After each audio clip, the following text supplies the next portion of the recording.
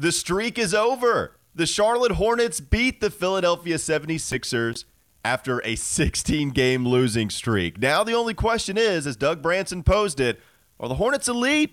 We talk about it today on the Locked On Hornets podcast. You are Locked On Hornets, part of the Locked On Podcast Network. Your team every day. In a minute, cuz we live.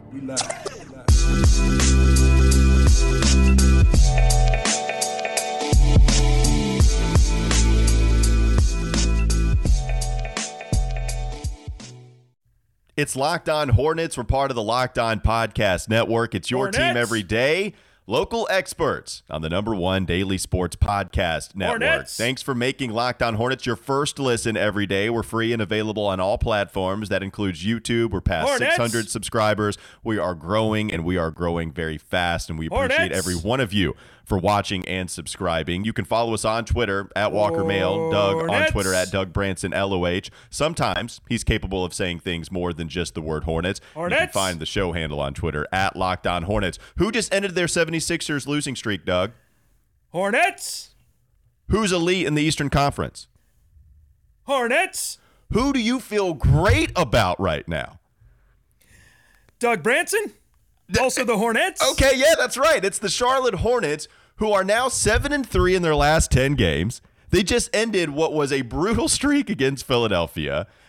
Miles Bridges having not ever gotten a win against Joel Embiid. PJ Washington, LaMelo Ball was in high school the last time that the Hornets beat Philadelphia. And here we are celebrating not only just that victory, but it's coming off of what was a 2-game winning streak against Milwaukee, the best team in the Eastern Conference. Giannis played. Joel Embiid played. Where did they start all of these winning ways? It was against Denver when Nikola Jokic was also on the floor. 3 MVP-type candidates. Really like the worst matchups ever for the Charlotte Hornets. They're getting victories over these teams. It does go to show you a couple of things. One, when they buy in defensively and just show you good old-fashioned effort, they're capable of playing a lot better on that end of the floor. And as James Borrego said during post-game availability, this is a choice. He says to his team, like, you guys are choosing to win these games, and it's working because of your choice to defend on the other end. PJ Washington helps. The guard play is a lot better right now. Cody, Jalen, all of these guys buying in on that end of the floor, and you beat good teams because of it. I mean, Doug, I feel great about this team right now, and I think it's okay after a long time to try to figure out when is that time to maybe take that next step. It seems like they're turning a corner, having beaten a few of the best players in the NBA.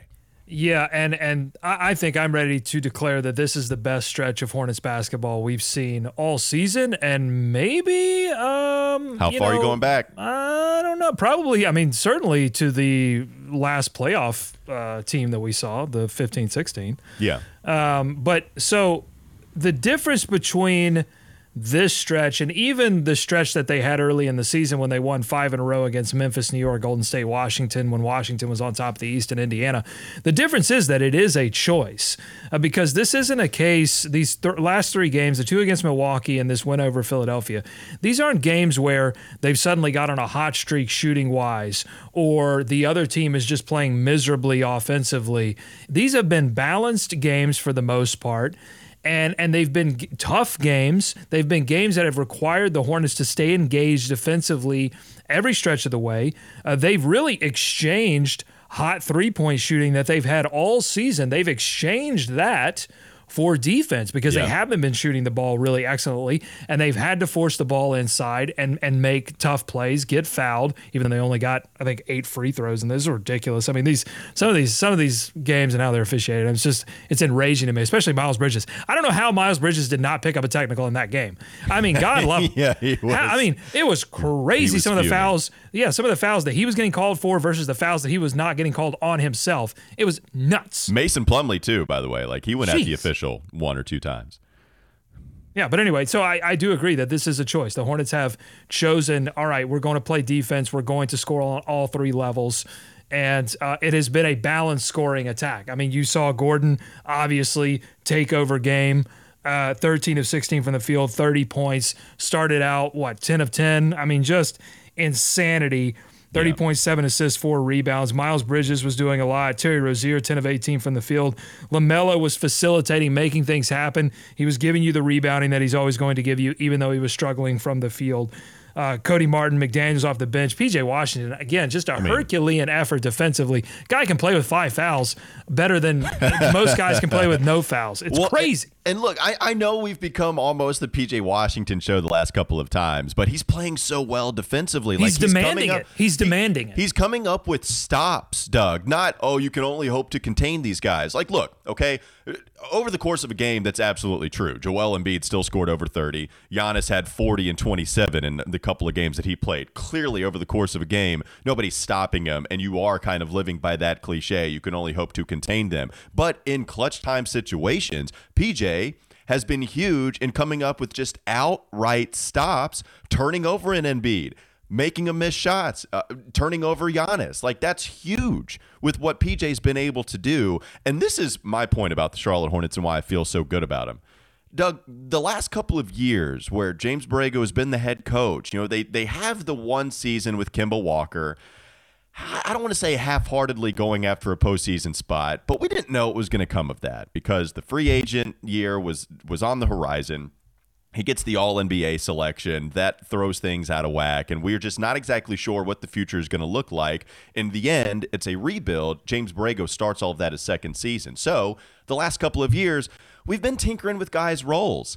Can Miles Bridges and PJ Washington play with one another, or are they just kind of redundant?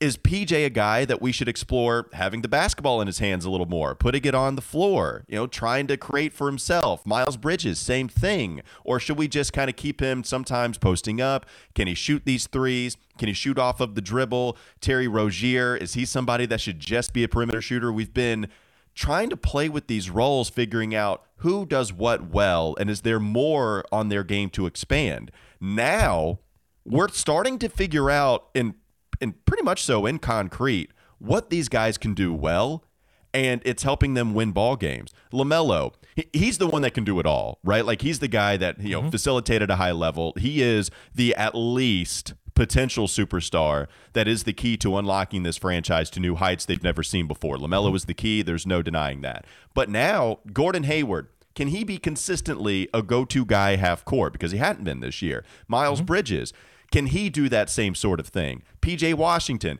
play good defense, hit 40% from 3, make the right pass, and give me 10 points a game. Cool. Cody Martin, Jalen McDaniels, come in off the bench, play great defense, hit shots from the perimeter, cut to the baseline. Kelly Oubre, be a bucket getter off of. Like, these guys have bought into specific roles where they can only have to focus on something individually they do well, and it allows this team to prosper. Like, that's why I feel so good about this Hornets team compared to years past.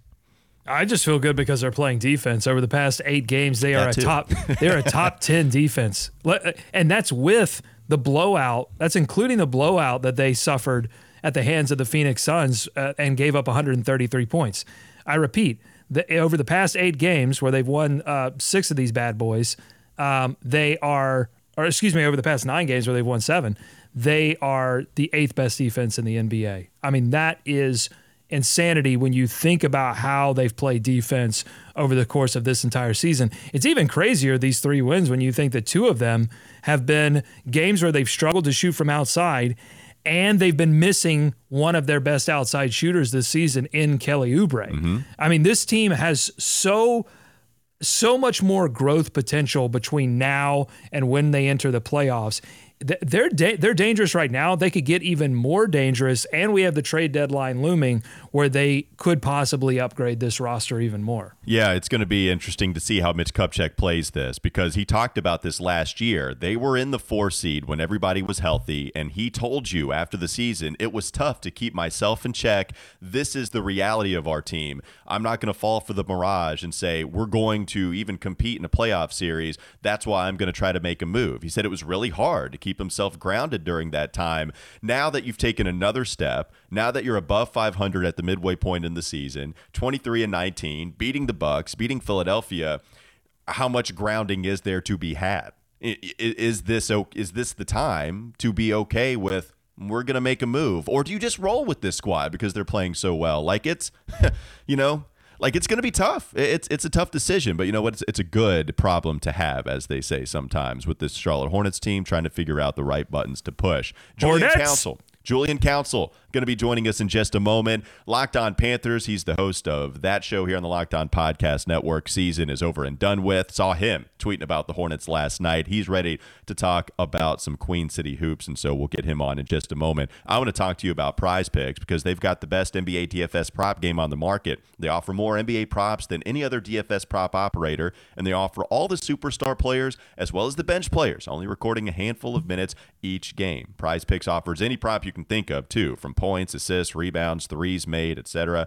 And you can pick 2 to 5 players and an over-under on their projections, and you can win up to 10 times on any entry. It's just you versus the projected numbers. Go to prizepicks.com today or go to your app store and download the app. All users that deposit and use promo code NBA will get $50 free if your first Prize Picks entry scores a single point. That's right. All users that deposit and use promo code NBA will get $50 free if your first Prize Picks entry scores a single individual point. Prize Picks is daily fantasy made easy. Julian Council, he joins the fun. Coming up next on the Locked On Hornets podcast. This is Locked On Hornets. All I have to go off of is write-ups and highlights and some video tidbits on Twitter because I was not able to watch this game. Tidbits, it's a great word. Tidbits. That's just a funny word. Tidbits. I want to use it every single day. It's time for more of the Locked On Hornets podcast. We welcome Julian Council now to the Locked On Hornets podcast. You can find him on Locked On Panthers, where, he still has to talk about that team that only finished with 5 wins for the second straight year under Matt Rule, who everybody hates and is public enemy number 1 in the city of Charlotte right now. It's brutal, and he's not doing himself any favors by continuing to talk, whether it be on a radio show or whether it be on press conferences. Julian, it's awful over there in Pantherland. So this is where I stand when it comes to Matt Rule and his issues when it comes to speaking to the media. Just fire off your Matt Rule takes. That's what I quite honestly do not care what he or any coach of any sport has to say about anything. All I care about is what they do.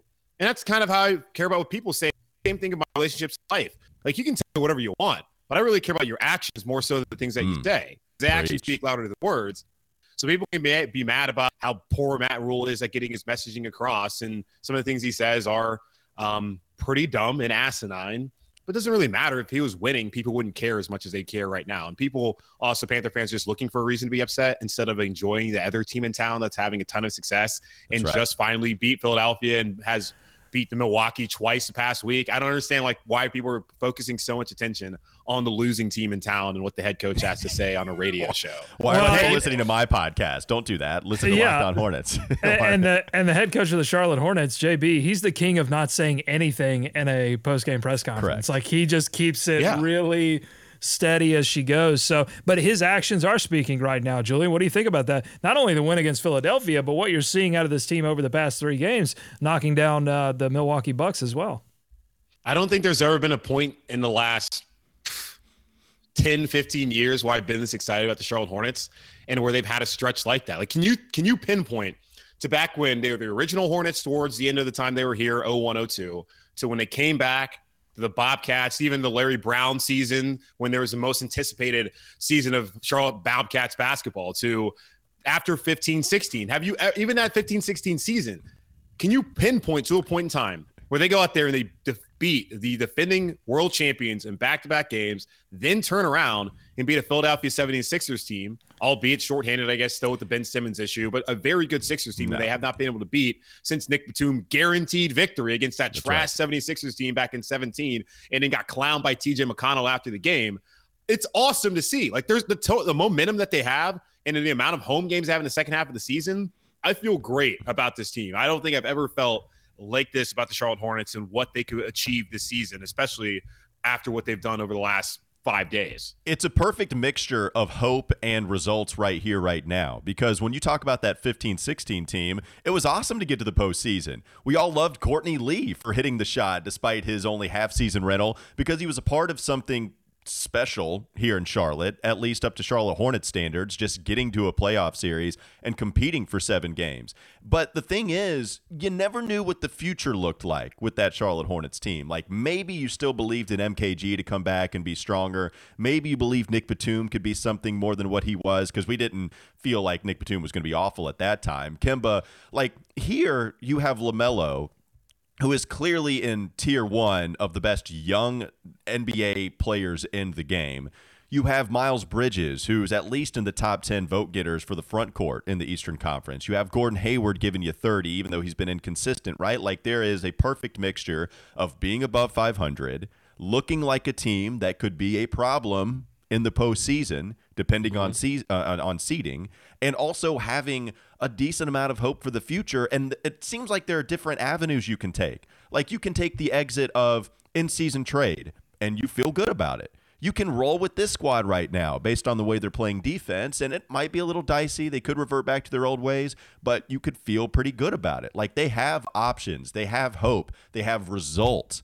And I think that's the reason why, Julian, like, I feel better about this team more than I have really since the Diddy, Mashburn, David Wesley era as well. Yeah, and I look at that season too, and it kind of just came out of nowhere. Like, they got really hot in the second half of the season. Yeah. They make that Courtney Lee trade. I thought that Jeremy Lin was awesome that year too for them as that second point guard. Frank Kaminsky, even in his rookie year, especially later on in the season when he was starting the playoffs, he was giving you a lot of good minutes, but it wasn't really one of those things where they had built towards that. Where you look at what's going on right now, getting lucky in the lottery with LaMelo, him being the rookie of the year last year, now building off of that past season, the development of Miles Bridges, what you're getting off of the bench from PJ Washington, and also Kelly Oubre, who's been one of the best free agency signings in the NBA so far this season. It's something that they built towards, and now you're getting to see the benefit of the decision to let Kemba Walker go, even how messy it was, and having the commitment to the G League in the draft and development that they have here in Charlotte. And it all goes to the top with Mitch Kupchak and in the identity of the team that James Borregos wanted to see. And it's now all coming to fruition as they're beating 2 of the best teams in the Eastern Conference in the past 3 games. And that has me excited and should have everyone in the city and across the world as a Hornets fan excited about the potential of this season. Now, I'm not really on board with them making a trade right now because I'm pretty happy with what they have, and I don't really know what the ceiling really is, like NBA Finals or even Conference Finals. But we see a year ago, Atlanta, they got hot with a young team, made it all the way to the Conference Finals. Like, you could say that the Charlotte Hornets has their current iteration right now, couldn't do the same thing. I would say, I mean, I'm still not on board with the idea that the Hornets can win a playoff series. I mean, I'm getting there, and if they continue this hot streak and continue to beat really good teams all the way to the playoffs, then, you know, maybe they can convince me. That's still available. But at this point, I'm still thinking at a 7-game series versus a Philadelphia or a Milwaukee, they're going to find a way to beat a Hornets team that has such a gaping hole in the middle of the floor, because really the Hornets are still, I think, 1 or 2 injuries away from, you know, just completely collapsing defensively. So, yeah. Yeah. Well, and you bring up their health. COVID protocols, if you want to include that, then the Hornets was really the first team that it hit harder than everybody else. But if we're going to talk about relative health as far as any long-term injuries, they've actually skated by on that. Gordon Hayward. I mean, look at the minutes he's played this season among the leaders on this team. Maybe he's playing the most minutes on this team, if I'm not mistaken. But the fact that he's appeared in as many games as he has already, that's astounding given his injury history. LaMelo Ball hasn't suffered anything too heartbreaking yet. All of this, by the way, we're knocking on wood to try to get rid of bad juju. I'm literally banging on my table. I'm only saying this based off observation. I'm not projecting. Karma gods, get away from me. I'm just saying what's happened so far. But we have dodged pretty serious injuries here in Charlotte, and that's something to take note of when trying to project where this team could be. The good news is I do think they have some depth. Like, COVID protocols, those guys were still out, whether it was a long-term injury or not. They were still out, and we had to get a taste of what this team would look like with a Book Knight getting some minutes here and there. A JT Thor, remember that stretch? like JT Thor provided some good minutes. There is some kind of stability that this team has if you have an injury, maybe, because of what we've seen so far. And I think that allows you to feel somewhat comfortable with it. And that's also a week-long period where we've had to see some of the Hornets shorthanded and still have success. So what does it look like if they have a month and a half of a key player out like last season? Because that's really what derailed them at the end of the year. I know all they needed was one win in those final 7 games to be able to host the home game in the play-in tournament. But it was still a young team that was still learning and growing. And I guess Doug makes a good point too. Like, yeah, I mean, over a 7-game series, are you taking the Hornets or Philadelphia? Probably Philadelphia, because they have that one player in the court who Charlotte really has nothing they can do about for 7 games, unless Embiid, who historically has injuries, gets injured. Like, that's the only way I could see that scenario playing out right now. But just the way that they're playing, and hopefully they can position themselves where the matchup that they get is not against a Joel Embiid, against a Giannis Antetokounmpo, who they have no answer for over a 7-game period. But right now, I just feel good about the foundation of this team.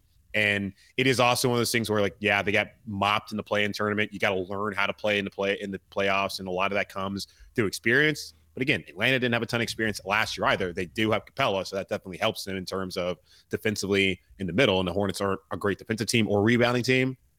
I'm just kind of on the wave of just like, hey, we just beat Philadelphia after 16 straight losses, and in Milwaukee. Like, I feel pretty damn good about what these guys can do. And the last thing I'm going to do is doubt them, because they've given me no reason to doubt them over the last couple of seasons, at least this season and the last season.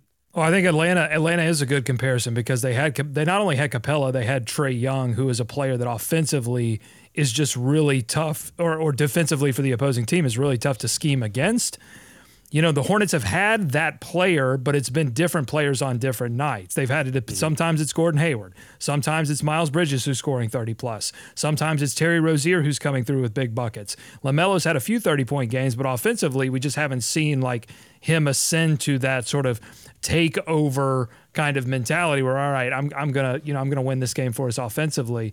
So, you know, does a player like that emerge for the Charlotte Hornets in the second half of the season? I think that's an interesting storyline to watch as well. Well, and we'll go to kind of talking about the rebuild overall too, because I want to discuss a little more about that. How are the Hornets here? But even speaking with LaMelo, I mentioned it a couple of times. It's why I was so excited watching LaMelo play against Milwaukee, because there were takeover moments for him. You did have the moments where he's taking guys off of the dribble. I'm going to get a basket. There's nothing you can do to stop me. And that's how you get, I think it was 16 points in the third quarter, you know, still coming up with big buckets in the fourth. And then even in the first game against Milwaukee, you got to see that. And the difference is LaMelo has guys that he can facilitate to that can score pretty easily. With Atlanta, Trae Young is asked to do a lot of the scoring. John Collins isn't necessarily happy about it, but Trae Young is the guy that's asked to do a lot of that. Here, you don't have to force it. Terry can come do that, as you mentioned, Doug, all the guys you just listed. So we'll see what exactly LaMelo's role is as far as the scoring kind of goes down the line. But right now, exactly what I said in the first segment, guys are buying into their roles, and they're playing really well within their designed role, and I think that is allowing this team to really benefit from it. Let's talk about the rebuild with the Charlotte Hornets team and kind of look ahead still in the next segment. Not before I discuss Bet Online. They'd like to wish you a happy new betting year as we continue the march to the playoffs and beyond. Bet Online remains the #1 spot for all the best sports wagering action for 2022. New year and a new updated desktop and a mobile website to sign up today, and you can receive your 50% welcome bonus on your first deposit. Just use promo code Locked On to get started. From football, basketball, hockey, boxing, UFC, right to your favorite Vegas casino games. Don't wait to take advantage of all the amazing offers available for 2022. BetOnline is the fastest and the easiest way to wager on all your favorite sports. BetOnline, where the game starts. How did the Hornets get here? Is it a rebuild that we need to attribute all of the success and thank Mitch Kupchak for? We'll talk about that next on the Locked On Hornets podcast. This is Locked On Hornets. We just flat out eat some noodles on Thanksgiving, and they're really good. That's a new one. I really haven't heard of people just doing some straight nudes on Thanksgiving. Yes. Is there some Italian background in your family? Is that why nudes show up? No, I don't think so. Just some straight Anglican nudes. It's time for more of the Locked On Hornets podcast. Doug has left us, so now it's just me and Julian left to talk about the Charlotte Hornets. And speak of the devil, right? We were just talking about the Atlanta Hawks during the last segment, kind of making that comparison of a young team finding themselves in the postseason and then actually getting to the Eastern Conference Finals, something the Charlotte Hornets have never done before. Could this be a team that does that and rides the high of what was an improved year for Atlanta? Just kind of making those comparisons. Well, as soon as we go to break, Julian announces via his timeline, Adrian Wojnarowski puts out a tweet that says the Atlanta Hawks have actually made a trade. So this is basically real time as we're recording this, around 11:40. So Wojnarowski puts this out. The Atlanta Hawks are trading forward Cam Reddish to the New York Knicks for a deal that includes a protected 2022 first-round pick via Charlotte, and the Knicks also acquire Solomon Hill and a 2025 second-round pick via Brooklyn in the trade. New York is including Kevin Knox in that trade to Atlanta. Those are what the sources are telling ESPN and Adrian Wojnarowski. Now, a little bit of a Charlotte connection. That protected first-round pick that was sent to New York in exchange for Kai Jones, who, by the way, also entered health and safety protocol. So we've got a lot of things coming full circle here. But Kai Jones in health and safety protocol, hopefully he's okay, comes back as soon as possible in case the Hornets need him, even though you don't expect that his rookie year. But what do you make of this trade, Julian? Like, and kind of also looking at Atlanta getting to the Eastern Conference Finals last year. This year, it's been very rough. Like, they're below the Hornets. They're below a lot of teams in the Eastern Conference standings now. John Collins is out here saying, I want to be more involved in the offense. Cam Reddish now being dealt, and he was somebody that was a first-round pick, a young, promising dude. Like, what do you make of what the Hawks are experiencing now and maybe still kind of making those comparisons? Well, I think what we're gonna have the conversation here shortly just about the Hornets and their rebuild. I think for Atlanta, like, they're still in that process of a rebuild and trying to gain experience with a young team that's centered around Trae Young, and John Collins just seems to always be wanting more out of his role there in Atlanta. I think he's a fantastic player, so I'm kind of surprised that they don't really give him more of an opportunity. And I love Kevin Huerter, but at a point in time, you have to figure out who really is going to be a part of this core moving forward. And the Hornets, in a small part, had to make those decisions this past free agency when they traded Devontae Graham. Same thing with Malik Monk, letting him go in free agency to the LA Lakers. They got to find the right pieces for them. And I think that's one of the part of this trade there for Atlanta is, hey, Cam Reddish, we don't think he's going to fit in long-term for what we're trying to build here. And eventually for the Hornets, maybe this summer or next season, they're going to have to make the same sort of decisions as they try to figure out who exactly is going to be a part of this team long-term. I know for a fact that it's going to be LaMelo Ball. They've invested in Terry Rozier. Gordon Hayward's probably not a tradable contract. But what's the future for guys like PJ Walker or PJ Washington, excuse me? And with a whole Panther crossover. Can't do it. You can't help it. It's okay. What's the future for PJ Washington? Same thing with Miles Bridges, who that seems like a guy you never want to let go. And then you get key pieces like Kelly Oubre have come in, just trying to find that balance of who can help you moving forward and also being savvy and getting those kind of trades like a small market team has to do. Atlanta's not a small market, but in the NBA, they kind of are considered one, which is weird.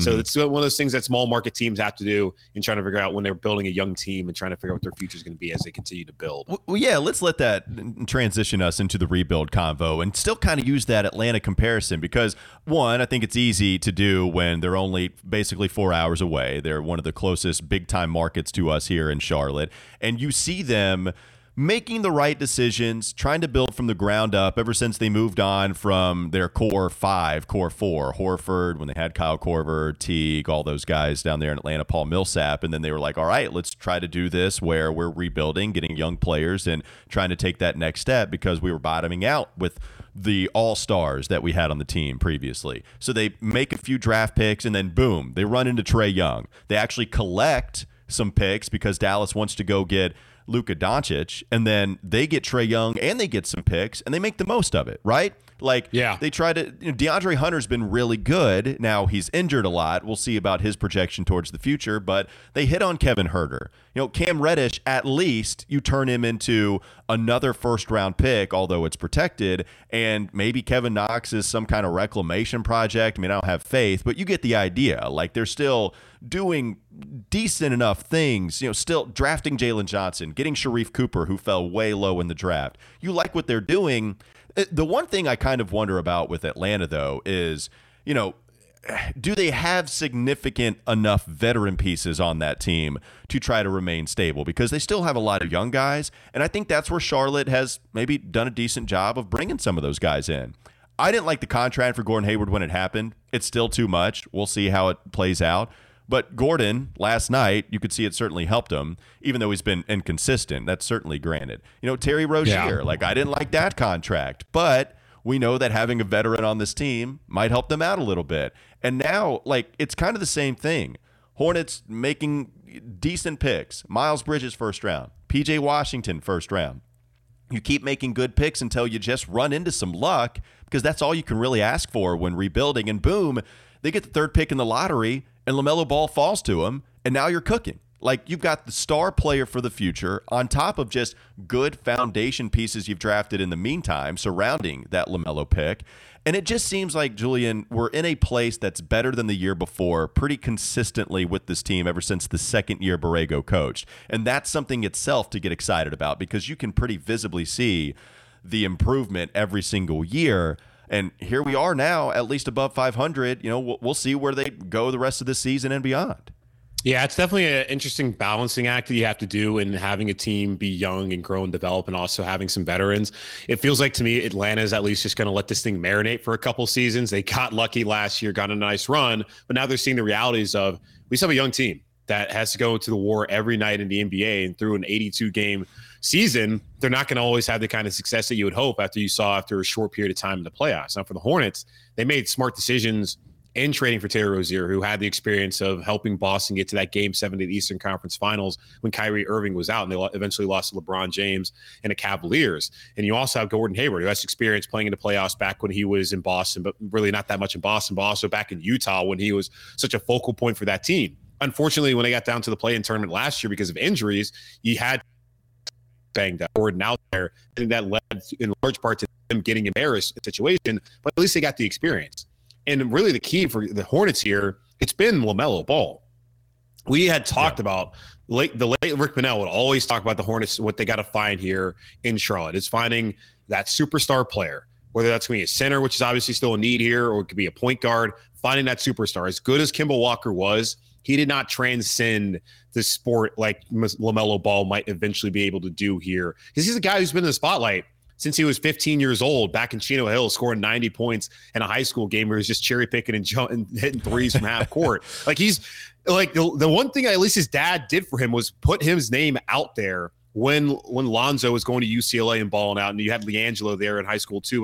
But the LaMelo, he's been in the spotlight, and he's been able to have that kind of superstar arc where he goes over to the NBL and he comes back to Ohio at Spire Academy, and what he was able to do immediately in the league, getting him has changed the fortunes for the Hornets. And like, you give credit to Mitch Kupchak for the draft picks that he's had with PJ Washington, and with Miles Bridges, nice and then job. the trades, excellent, and then like the signing Terry Rozier with the trade, and then also getting Gordon Hayward when a lot of people like myself and yourself did not really love it. Yeah, and I was pretty upset just about the way that the Kemba thing was handled, that they got Terry Rozier, even though I figured like Terry would be a pretty good player for the Hornets. I did not expect him to shoot the way he's shot so far, at least last season in his career here in Charlotte. But it all comes down to just having that piece that you can have hope in. And when you look at really any franchise in sports, having that one player you can point to and be like, yeah, that guy could maybe lead us to the promised land, certainly helps galvanize a fan base and lead them to believe that they can do something and achieve something that they didn't think they could do before. When you look across town, you don't really have that figure that you can kind of sit there and be like, oh yeah, that guy, he's going to be our franchise. He can help us one day. Our goal. Well, and that's the worry. You don't want to jump the gun because you have a misread on your organization and you don't have any patience. If anything, Mitch Kupchak has actually exercised too much patience. You know, the only in-season trade he's made so far has been for Brad Wanamaker.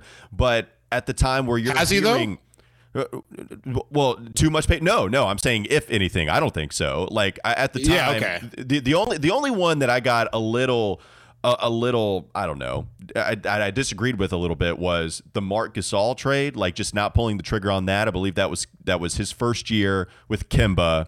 If you were going to keep Kemba, then you needed to make a move to at least compete in the postseason or even just get there, right? Because they only made it a couple times with Kemba here in the city of Charlotte. Like, that was the only one, but also, you know, I understood it. Like, you don't want to jump the gun. You want to keep as much talent as you possibly have on this roster. You don't want to sacrifice what the future could be. And since then, he's been very patient in season, in the off season.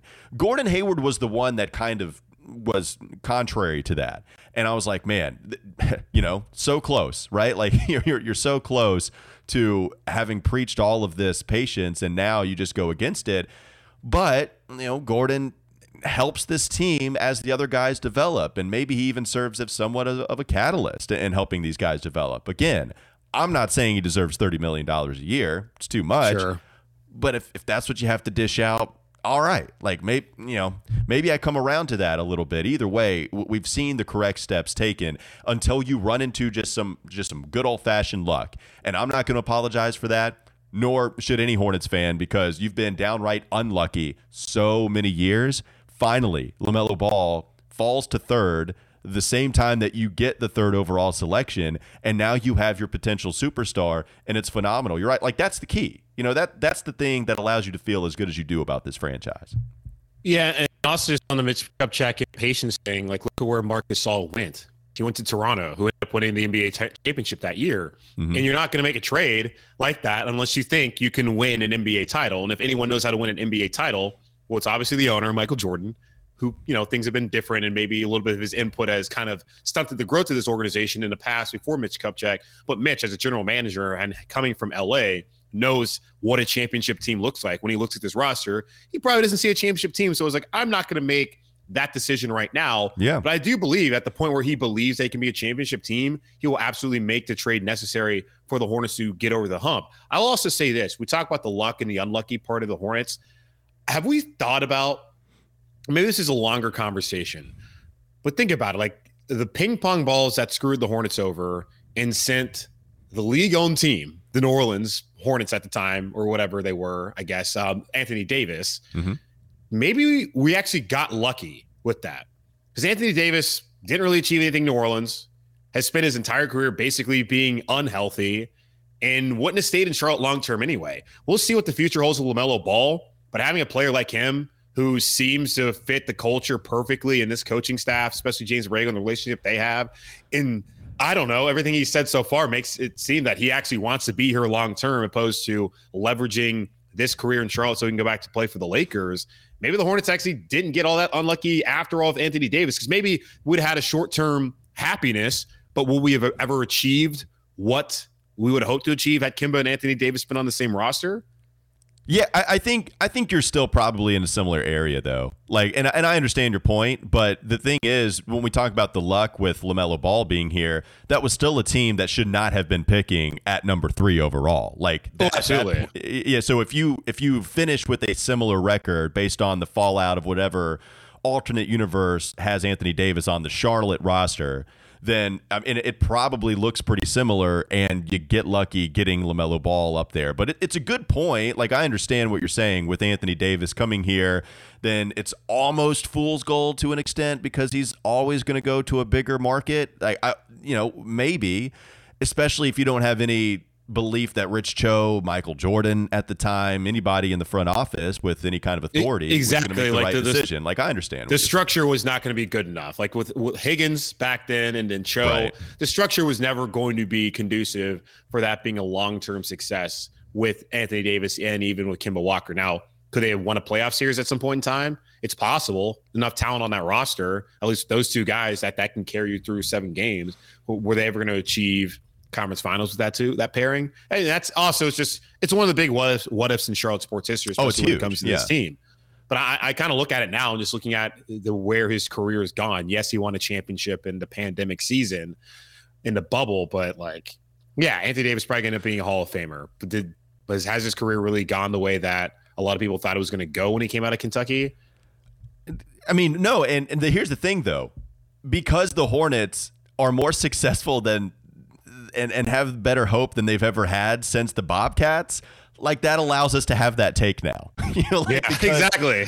Before this, we couldn't even have that take. And it's a pretty mild one when discussing how badly do you want a playoff series win, because he did accomplish that with New Orleans, if I'm not mistaken. I think it was the Pelicans that got the sweep over Portland. Yeah. Remember Damian Lillard, CJ McCollum, like, hey, they were supposed to put together a really nice series, and bam, they got destroyed. Anthony Davis was just a beast. And so you had the playoff series win, something that this franchise hasn't. But now, because they've had this success, which is like 4 games above 500, 3 games. Now that allows us to have that take. And it's a beautiful place to be, Julian. Like now you can utter those words. Was it really all that bad that we don't have Anthony Davis a part of this franchise's history? That's where we are. And you know what? I love every bit of it. I'm sorry, though, that the Panthers are kind of not in that situation. And at least you're able to fire off some takes, some fiery ones about the Carolina Panthers. People should listen to Julian. Go find him on Twitter at Julian Council. You can find the show right here on the Locked On Podcast Network. It's Locked On Panthers. Julian making some great points about this team, where they should head towards the future, what they've done and not accomplished this past season. You holding up okay? Like, is this like good? Is this fun for you, or is this like awful for you to talk about? Well, listen, I'm fine. Anyone who knows me well knows that I've always cared way more about the Hornets than the Panthers. Mm-hmm. Like, I obviously want the Panthers to win, but I'm not going to my Sunday is not going to be ruined because they lose a football game. You can be more objective about them. Yeah, I've always been way more objective at the Panthers, and I've always just been way more of a fan with the Hornets. It's why I was totally wrong about the Gordon Hayward and Terry Rozier things, because I'm way too emotional when it comes to the Hornets. But with the Panthers, I've never really had that strong of an emotional attachment to the team. Like, obviously, growing up here, season ticket holder, like, I like the team a lot. I want them to win, but I'm not like going to lose my mind over it. So I think that's why I'm able to do the podcast, because I can actually be objective and not freak out over every small thing that happens, like the current fan base is doing right now. Every small thing Matt Rule does, everyone wants him basically run out of town, to the point where the guy can't even go to Hornets games with his family, which is absolutely ridiculous. That people think this is like proper behavior. Look, man, and I've heard some people even embrace that. I'm not. This isn't Philadelphia. I don't even care. Like, the thing is, I'm extremely critical of Matt Rule. I think he's been pretty damn awful, and I think press conferences, part of what SportsCenter CLT is solely built on, it's all audio, and so I listen to every single press conference, and I've noticed how bad he's been at them really after the Philadelphia game, when it was just such a awful, awful loss. Like, we can go back and see signs of that, where he's blaming Teddy Bridgewater for everything. He finds a scapegoat. Yeah. And then early on this year, it's like, wait, this is becoming a pretty bad theme. I think Matt Rule is actually the worst. Like, he's awful at handling press conferences and taking accountability. I also don't care enough to say fire Matt Rule and chant that at the Spectrum Center when he goes and it makes an appearance there, or when he doesn't make an appearance there. Like, I'm kind of with you on that. Don't like what he's done at all. Also, don't care enough to boo when I'm just watching the Hornets. Especially after the Hornets had a great win, like the best performance of the season, and you're like, oh, we're not really focused on the Hornets. Let's talk about the bad team in town. Like, it's weird behavior to me. But hey, free country, act the way you want, but maybe don't be a jackhole out in public and make a guy and his family feel like they can't go to Harris Teeter without being chastised by some moron living down in Monroe. I like Julian's life advice today. I like your actions more than I like your words, and don't be a jackhole. We should have a life advice segment with Julian Council joining us here on the Hornets podcast, and he'll be joining us to celebrate even more, hopefully some wins down the road. It certainly looks good for them based on how they've performed so far. Thanks to Julian for joining us here on the Locked On Hornets podcast, and thanks to you guys. Now make sure your second listen is Locked On Bets, where it's hosted by your boy Q, and you get expert analysis from Lee Sterling. It's free and available on all platforms. Thanks again to Julian. Thanks again to you. We'll be back with you tomorrow on the Locked On Hornets podcast.